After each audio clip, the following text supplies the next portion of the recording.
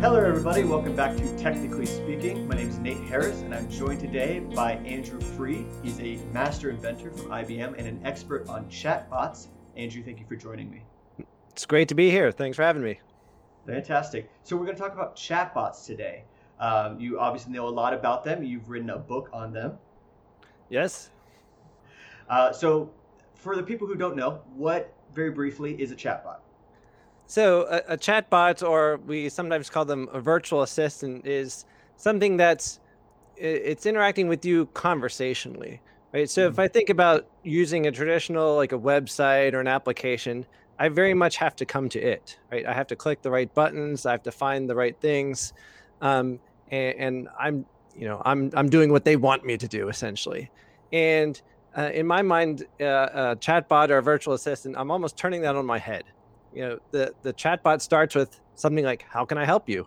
And I just say what I want, right? I don't have to hit the menu option and find, where is this stupid thing? The whole idea is that the chatbot's going to figure out for me, and I'm going to get to the place that I need to go to, and I can just speak in terms that are familiar to me.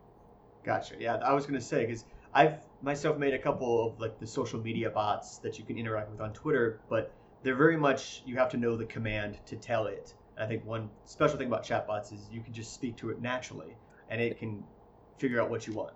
Absolutely, yes. So it sounds like there's actually a lot of components going into a chatbot. I mean, you have to be able to and understand English language or maybe even foreign languages. You have to make the decision-making aspect to know, okay, this is what he wants. How do I do that?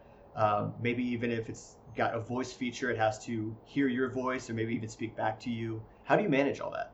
Absolutely. So the way you handle any major problem is you break it down into individual parts, right? So let's start at the beginning, the natural language understanding, because I think that's kind of the most exciting part. It's the most fun part for me, right? So when someone's talking to a chatbot, we say they're going to interact with it by sending an utterance, basically some natural language text, and I'm trying to figure out what's the intent behind that, right? So and I don't want them to have to speak it in a certain way. I want them to do to say what comes naturally to them. So for example, say I'm an IT support desk bot and I want to support password resets.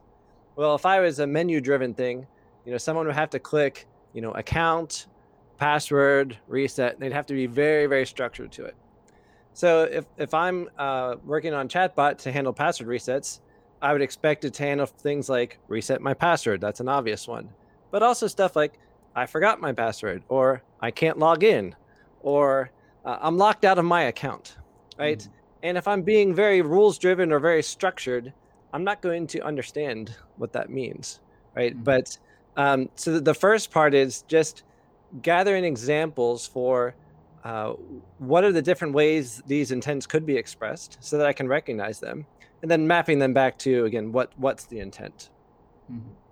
Now, it sounds like you could make a bot do pretty much anything. Is there a common use for these types of bots, like maybe like a help desk type situation? Absolutely, yes. So help desk is a very, very common one. You can imagine there's a lot of routine requests that come into a typical help desk. So if I'm an IT shop, like password resets is probably number one, right? And how hard is a password reset from the IT, the support desk personnel? They do 100 of them a day, probably. What's your user ID? What's your date of birth? I'm going to authenticate you. I'll reset the password. I'll send you an email. And maybe that's a 5-minute call. And by the way, the person who called was on the phone, 10 minutes on hold, right? So we're wasting time on sort of both sides of this equation. Well, hey, that's fairly easily automated. There's only a handful of questions. One intent. Why don't we automate that so that we can save this, highly skilled professional? They can deal with the more complex stuff. Now, how much time do we have an estimate of how much that actually saves people, like time-wise or effort-wise? Yeah, so certainly, the answer is always it depends in this industry, right? But I think anytime I have to pick up the phone and call someone, I'm dreading it, right? So there, whatever the time is, it's already a mental, oh man, I got to do this thing, right? Yeah. If I have to schedule an appointment at the doctor's office, I know I'm going to call 3 times till I get through to somebody, right? So in Mhm. my mind, it's an hour, right? Whether or not it's an actual literal hour, it's a lot of time. Whereas if I said they had a chatbot I could talk to, say, hey, I want to schedule an appointment. Great, what time? Tuesday, 4 o'clock. No problem. We'll see you then. That would be a minute, right? Yeah, So I absolutely. would much prefer to do it that way. I'm sure the person on the other end of the phone would prefer to do it that way as well. Yeah, it seems like people are more comfortable talking to robots, in that respect nowadays than, there's always I want to talk to a real person, but if a bot can do it, a basic task, you can do it really quickly. And I used to be the other way around, like, oh, forget this. I don't want to talk to the machine, right? I want to connect with someone. Hmm. And I really came to flip my perspective on that lately, and it's all the wait time. Because if I'm dealing with a bot that can handle it, it's a 1 minute interaction, 1 minute, 2 minute, and I am done. Right? It is awesome. I got my flu shot this year. Not only did I get the shot, the appointment and everything in like 15 minutes. Whereas I used to Fantastic. allocate that just to get on the phone, right? So Yeah, I had a needle in my arm. That was awesome. exactly. Well, that's fantastic.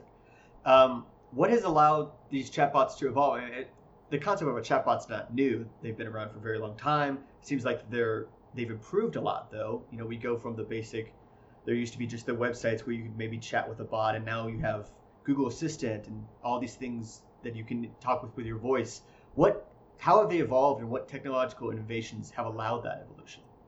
Yeah, so I think the technology has gotten easier to access, and it's also gotten better. So it used to be that if I wanted to train a chatbot, I needed a ton of examples for every intent that I wanted to train. And if you think about, let's take the password resets again. If you're going to tell me as a chatbot provider, hey, this thing isn't going to work until I have 20, 25, 30 examples, like that is a lot. That is a Yeah. lot of examples, right? And that's one intent, right? Mhm. And you think about, well, if I've just got one intent, how useful am I, right? So that takes a lot of time, and we are getting much better at identifying what you mean with less and less training, right? The training volume requirements, they've come way down. And frankly, I think we've just made it a lot easier. It used to be, hey, you had to go code a bunch of stuff, put it all together. A lot of the chatbot platforms lately, they're low code or no code. So I spend a lot of time working with Watson Assistant. It's a how do you say it? It's a clicky interface, right? So I Mhm. had a couple of examples. It's as easy as typing in 5, 6, 7, 8, 9 examples for this password reset. Oh, it's training. I didn't even have to, what's an API? I didn't have to worry about it. Yeah. Yeah, so there's I mean Watson, and then I think Alexa and Google Assistant, all these things that the big companies have done this research and built all these things that you can tap into even as a developer and build the really complex things with minimal effort. Absolutely. So let's pivot to, if somebody wanted to do that, how would they get started? Obviously, they should read your book. I would love if they read the book. That would be great because I do cover the aspects, not just the building, but the designing, the testing. There's a whole workflow to it. But you can try any of the major providers out. There's generally free options available. It's very easy to get started. In my book, I use Watson Assistant for my example, and I walk through setting up an assistant for a retail store to handle things like, hey, when is the store open, and where are you, and can you reset my account password, and that sort of stuff. And you could run through it probably in an hour. It's a great way to get started, and you'll see, give you a taste of how it goes, and you'll probably have some ideas about how you can make it better. Gotcha. Is there a common like use case or easy projects people could get started with? Absolutely. So we have in Watson Assistant we have starter kits. We call them the content catalog. So it's a great way to get started. I forget how many there are, 6 or 7 different ones, but for instance, there's one for customer care, which comes with a bunch of those common intents. So pretend you're the grocery store, down the street, or the big box retailer or whatever. You're actually going to get a lot of the same questions, right? When are you open? Can I get an appointment? How many rewards points do I have left? All that kind of stuff, right? Yeah. And that's a great way to get started because, again, you don't want to have to sit and come up with every single intent and every single example behind it. These are starter kits that get you started, right? Gets you up very quickly. Hey, half of it's irrelevant. Great. Delete it, right? Add the parts that are useful to you. And I do see the other platforms starting to provide that kind of sample stuff as well. So it's not just you've got a blank cursor on your screen, but it's, hey, here's some stuff to get you going. Gotcha. And they don't have to worry about training the natural language interpretation or worrying about the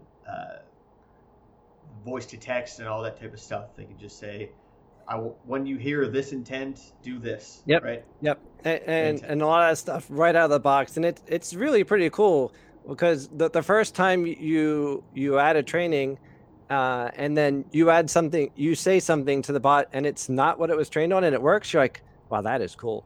I can't believe it figured that out. And it's kind of fun to see, hey, what can this thing get just based on the free content. That is very exciting. If we could dive into how all that is done on the back end, but I'm sure that's really, really complex stuff. Yeah. How much time do we have? we can talk about it very briefly. Sure.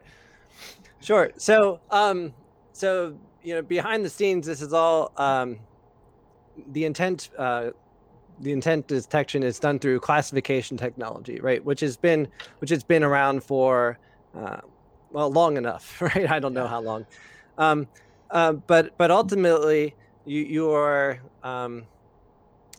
actually, I'll put it this way. I do have a chapter in the book where I just walk through mathematically how it all works, because to me it's very interesting. I enjoy nerding out on it a little bit, because in the end this is all equations, right? If we're if the computer's doing it, and I show, hey, here's how it kind of breaks down the words that you're saying. Here's how it figures out which words are the most important.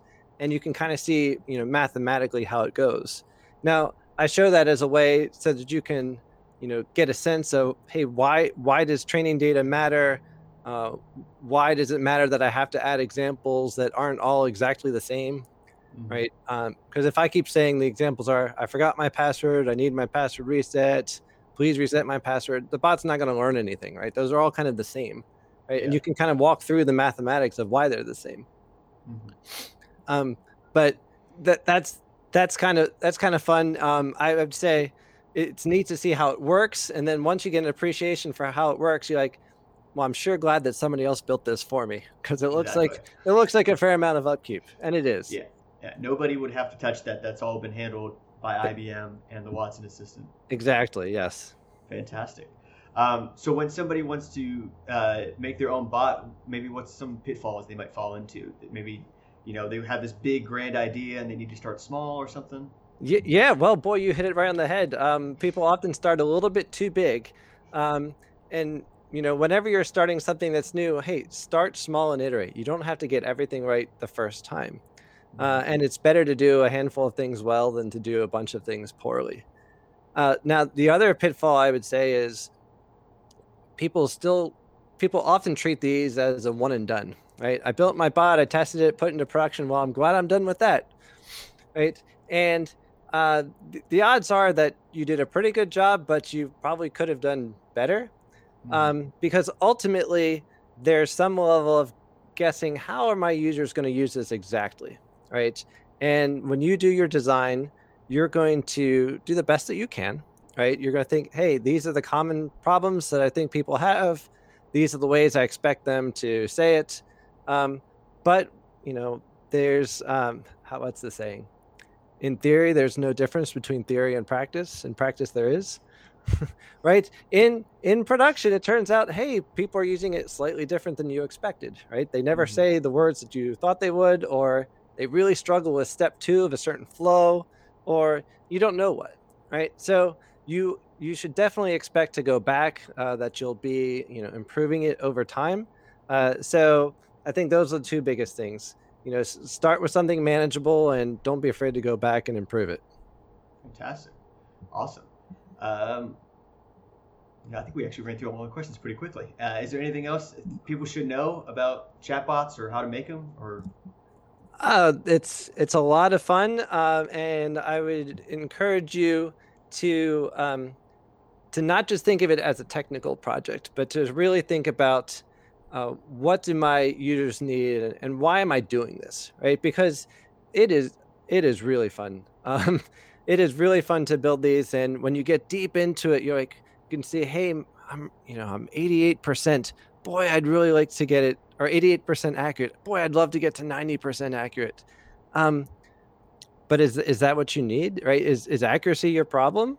Yeah. Why did you build this thing in the first place, right? So, don't lose sight of the bigger picture, and don't do things just because they're fun to do it, but make sure you're actually, you're helping your users and you're solving the problems that your bot intended. Yeah, good advice for any software project. Absolutely. Yeah, that's you can't, just because it has AI in the name doesn't mean good ideas from before don't still apply. Yeah, well, we won't get into that discussion of AI, but absolutely. Awesome. Perfect. Well, you've written a book. If people want to pick it up and get started with bots, you want to talk about it? Absolutely. So the book title is Creating Virtual Assistants. It's in what we call the early access program now. So I think there's 4-ish chapters that are posted out. The final book will be published September of 2021. But you can get it now, and you essentially get chapter a month, something like that, right? So it's available on Manning.com. Again, it's Creating Virtual Assistants, and we'll put a note here in the chat how people can get a discount code on the book. Yeah, fantastic. Yeah, I'll have a link and a code down in the show notes for you guys to check it out. Awesome.